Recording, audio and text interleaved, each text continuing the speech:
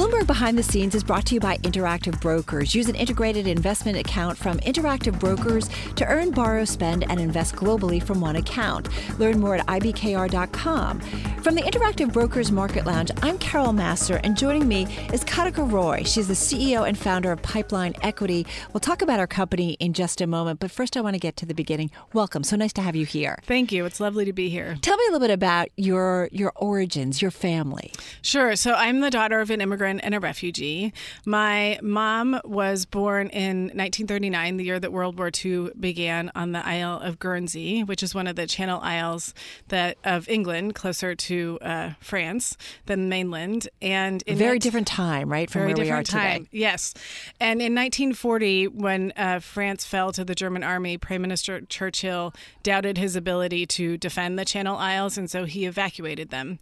And my mother, at the age of 18 months old, was separated from her mother and her 4 siblings, placed in an orphanage and adopted a year later. Wow. And at the age of 21, when she was emancipated, moved to the United States for equality and opportunity. On her own? On her own. Okay, and then tell me about your dad. My dad. So my dad is Hungarian, and my father and 3 sisters escaped from Hungary after the fall of the 1956 revolution. They lived in a refugee camp in Austria for just under 2 months when President Eisenhower sent Air Force One to bring 21 Hungarian refugees to the U.S. on Christmas Day, 1956. Right. This was a mission to kind of protect these people, get them out of a bad situation. It was. And they were part of the 21 Hungarian refugees on Air Force One. Unbelievable. Did he tell you about that?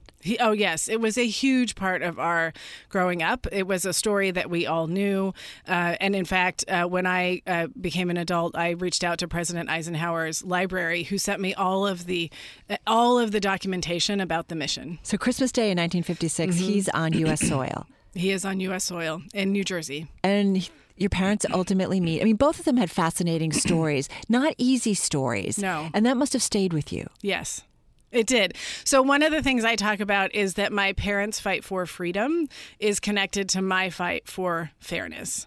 And I'm the youngest of 6 children, and what was always engendered in us was were a few things. One was to always do your best and to never give up, because that's how my parents ended up here. Right. Also, to use the opportunity that had been given to us, because 3 of my siblings, myself included, 2 of my siblings, we were born here in the U.S. And to understand the gravity and the fortune that we had to be born in the U.S. and that we should do everything to maximize that opportunity as well as to give back. Don't take it for granted. Don't take it for granted, and you have a responsibility to reach a hand back. Well, there's something I was reading about your mom and dad, and you said your mom really stressed education. It was important. Yes. I'm one of 7, and my parents too. One was first generation here, one was second generation.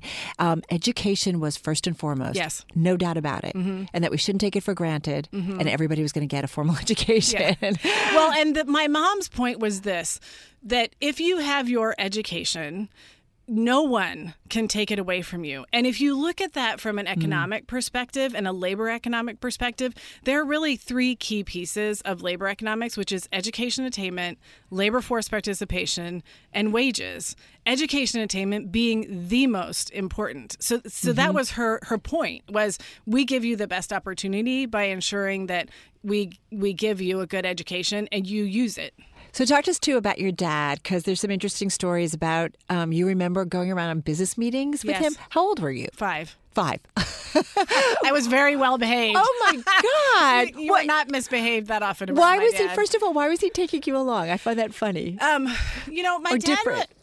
No, it was intentional, because my dad's passed away now, but I talked to my mom about it, and she said yes. And for my father, he really wanted to make sure that we could see what was possible. And so the coupling of his story of having come here pretty much with almost nothing, and the one that sticks most in my mind is I grew up in Northern California. My father was building a hotel in San Francisco, and so he was sitting down with then Mayor Dianne Feinstein, the first female mayor of San Francisco, to essentially get agreement on with the planning commission. Right. So to get the rights to build the hotel. And what he wanted to show me was you could do what he had done, that what would be possible for me. for me, what stuck in my head was, here's this powerful woman negotiating with my father. And, 13 years later, in the first election that I could vote in, was when Dianne Feinstein was elected. And so this sort of carrying through of this story was incredible. You then went on to get a couple of degrees. Yes. You got your 3. 3 degrees. You studied political science and government, your undergraduate degree. You earned graduate degrees, MA in educational technology, and you have an MBA. Yes. Okay. And then you went to corporate America. I did. For a long time. Yes, 23 years. Tell me about that and what you saw in terms of, because eventually this gets to your understanding that things aren't always equal when it comes to men and women. Yeah. What's interesting is as a poli-sci major, I was exposed to, the topic of women's rights and women's suffrage. And then I was an intern in D.C. Right. They did it all, wearing those white dresses, and we're done. No, not even close. I don't think we even heard about the white dresses, but, and then we heard about the 60s and Gloria Steinem, and I met her when I was there.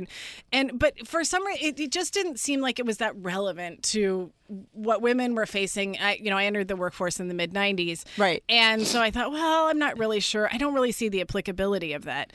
And then it stared me right in the face, which was after when I was on maternity leave with my daughter, my boss was optimized, which is a fancy word for fired. And 2 days after I came back, 2 days after I came back, exactly, from maternity leave, I was asked to take on a new team, and I already had a team. And then 2 weeks later, I was asked to take on a third team, which is great. Awesome opportunity. Right. Exactly the right time. They see what I can do. Fantastic. Yeah. Totally.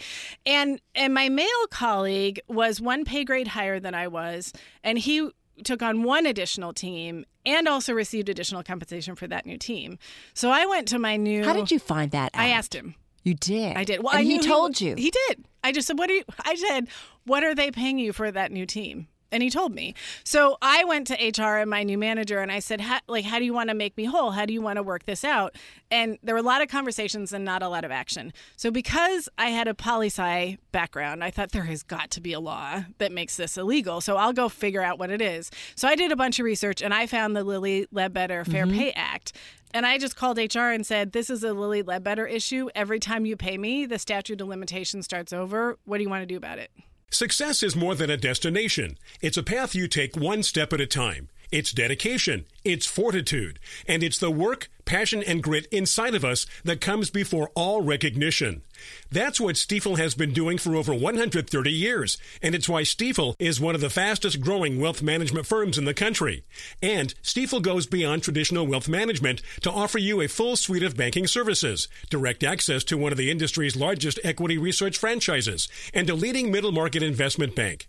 Quietly, yet strategically, Stifel has built a company and culture unlike any firm on Wall Street. Because success is the drive it takes to keep pushing. It's the passion to keep investing.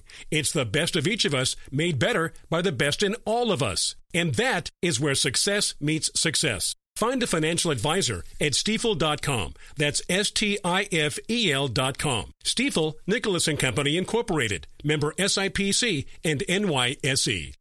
You know, it can be hard to see the challenges that people we work with every day are going through.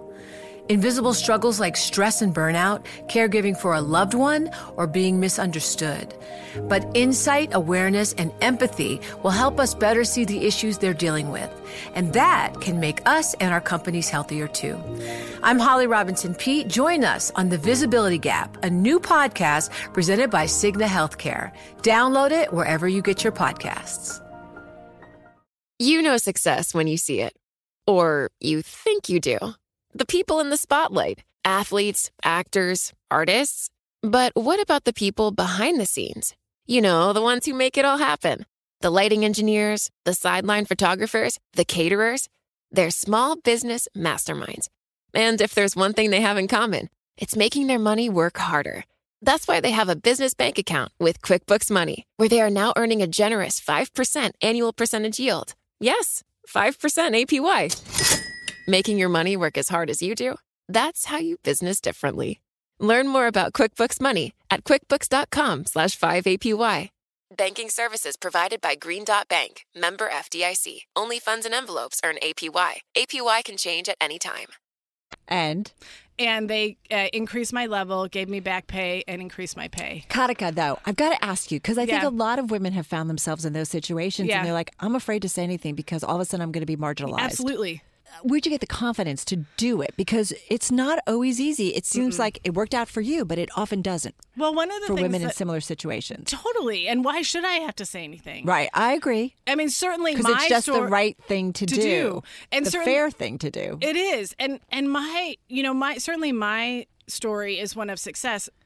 My question is, why did I have to research my rights in Yeah. order to be treated fairly? That's the biggest question. And coupled with that, when you are raising your voice in the workplace for an unfair treatment, that's fundamentally an economic question. Because I'm also a breadwinner mom. So when I raise that question, if I become marginalized, it doesn't only impact me. Right. There are 3 other people that rely on my income to feed them and clothe them and give them opportunity. So I actually think we need to shift from this focus. Yes, raising voices is important. We need to ensure that companies are taking the responsibility to ensure fairness. Okay. So what I want to talk to you, because your own experience, you put that in your company, right? Yes. So eventually you leave corporate America, 22 years, and you do your startup. Yeah. Tell me why you did that, why you knew you needed to go out on your own. So Because there you are, you have a family I do. responsibility, kids. Yeah. You're supporting your family. Yeah. And you're like, I'm going to go out on my own. Well, there were a few different pieces of it. I was actually on a radio show, and we're Name Changing Women, and the topic was negotiation and pay, and they asked us if we ever thought the pay gap would be closed in our lifetime. And I said, well, not until we make it an economic issue. And that was oh my gosh, I think I can solve this. Right. Nothing talks like numbers. Yeah. And I said, well, I think I can solve that. So we started, so that was a big catalyst for me. It was also the idea that if I failed, I had enough time to make it up. Right. So, and I was going to invest in myself versus a whole bunch of other people. Tell me about starting that company, and when did it feel like things were starting to fall into place for you? Probably Because it's hard in the beginning, right? Oh, it's hard now. Sorry. It's just different. How many years in? Yeah, 2 years in. Okay. But it's just, I would say, you just get bigger problems to solve. I think to some extent pressure is, so one of the things Billie Jean King talks about is pressure is a privilege. It's a privilege to have those problems. It's a privilege to have this opportunity to start this company. I stood on the fence for a little while. I started Pipeline on Equal Pay Day 2017. Nice. And it was that, oh my gosh, this is absolutely. And then as soon as we made the decision to go, it just took off. And we did the research study across 4,000 companies in 29 countries, and we found that for every 10% increase in gender equity, there's a 1% to 2% increase in revenue. So that was our basis. And then we actually started with a social listening campaign called Fix the Leaky Pipeline, which was around changing the narrative around gender equity. That gender equity fundamentally is about equity for all, and how do we bring everyone's voices, men, women, people of color, understanding that this is really about improving the economic pie for everyone. And it's using AI, right? Yes. And data to do this. Yes. There's no fudging the pipeline. You take the pipeline biasness out of it, Yes. and then you get the truth. Correct. And we give them the path. So what the core of the Pipeline platform is it's the company's data, our algorithms.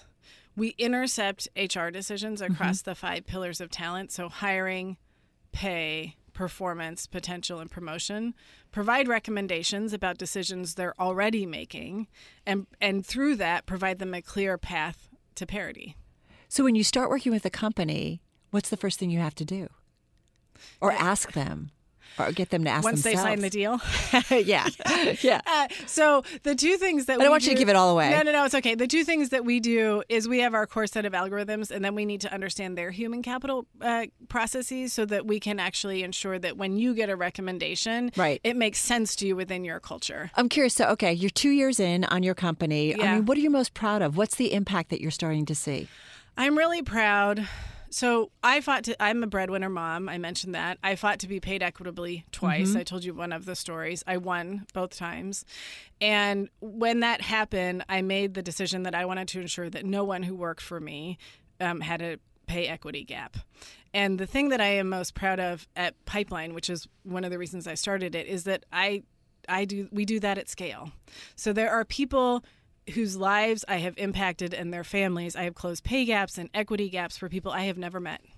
That's fabulous.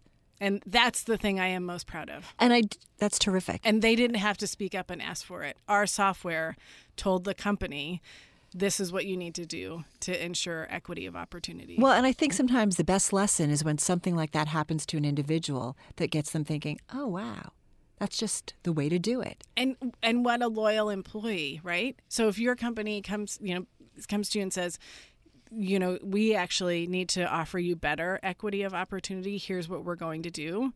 Now you're incredibly loyal to that company. All right. So you mentioned early on, just to wrap up, gender parity in terms of income, still a long ways off? Yes. Yeah. Well, right now it's 217 years. 217 years. Yeah, globally. 165 years in North America, so U.S. and Canada. And in the last 2 years, the U.S. has slipped 4 spots. And the biggest thing that's in the way of making that better, improving that? One is in the U.S. is political representation. So for all the fanfare about the elections last year, we're still 27 points off from representation in Congress. And then CEOs. I mean, we are 51% of the population, 57% of college graduates, and 5% of the Fortune 500 CEOs. Got to change that for it to be a difference. Absolutely. All right, going to leave it there. Katika, thank you so much. What a pleasure. Thank you for having me. Katika Roy, she's CEO and founder of Pipeline Equity. This has been Bloomberg Behind the Scenes from the Interactive Brokers Market Lounge. Behind the Scenes was brought to you by Interactive Brokers. Interactive Brokers constantly strives to innovate and create technology to automate your trading experience with their advanced trading tools. Learn how Interactive Brokers helps lower your cost to maximize your returns at ibkr.com. I'm Carol Massar. This is Bloomberg Behind the Scenes.